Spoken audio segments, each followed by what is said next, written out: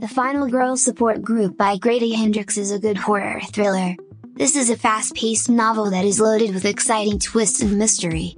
The premise of this extraordinary horror mystery novel is that the last survivors of horror movie stories, Final Girls, get together in group meetings. In this group meeting they use to talk about their issues, until something horrible happens, once more. 6 last surviving girls meet in secret with their therapist to talk over their encounters and backing one another. Indeed, there are conflicts, fallings out and a great deal of bickering. However, the ladies have something which bonds them together, and Lynette, in particular, discovers comfort in the gatherings. Until one day, one of them fails to go to the meeting. After a short time, it becomes clear that their secret gatherings are now not left secret. Lynette is convinced somebody has their sights set on the gathering.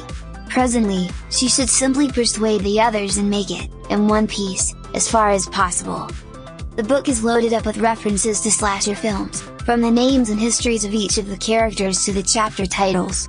However, the book is to a lesser degree a slasher story and to a greater extent a secret, as Lynette attempts to sort out who is after her and other group members. While the actual story is solid, the fun truly comes from the homages and Easter eggs planted all through the novel. Readers who don't know about the Friday the 13th, Texas Chainsaw Massacre, Nightmare on Elm Street, Halloween, and some others, they may not like this novel as much as those individuals who are. The Final Girl Support Group by Grady Hendrix isn't all fun and games, though. Actually, these women are dealing with the trauma of their experiences.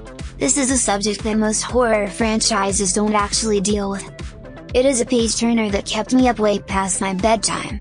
The Final Girl Support Group is a fast-paced, fun ride. In addition to that, it is also thought-provoking and character-driven. The twists inside the story kept me guessing until the end, and I was little disappointed it was over. If you enjoy your slasher movies, this novel is a good read for you. Thanks for listening this book review podcast. If you like this review, don't forget to follow, so that you do not miss any of our future podcast. Also show us your love by sharing it with your friends and family.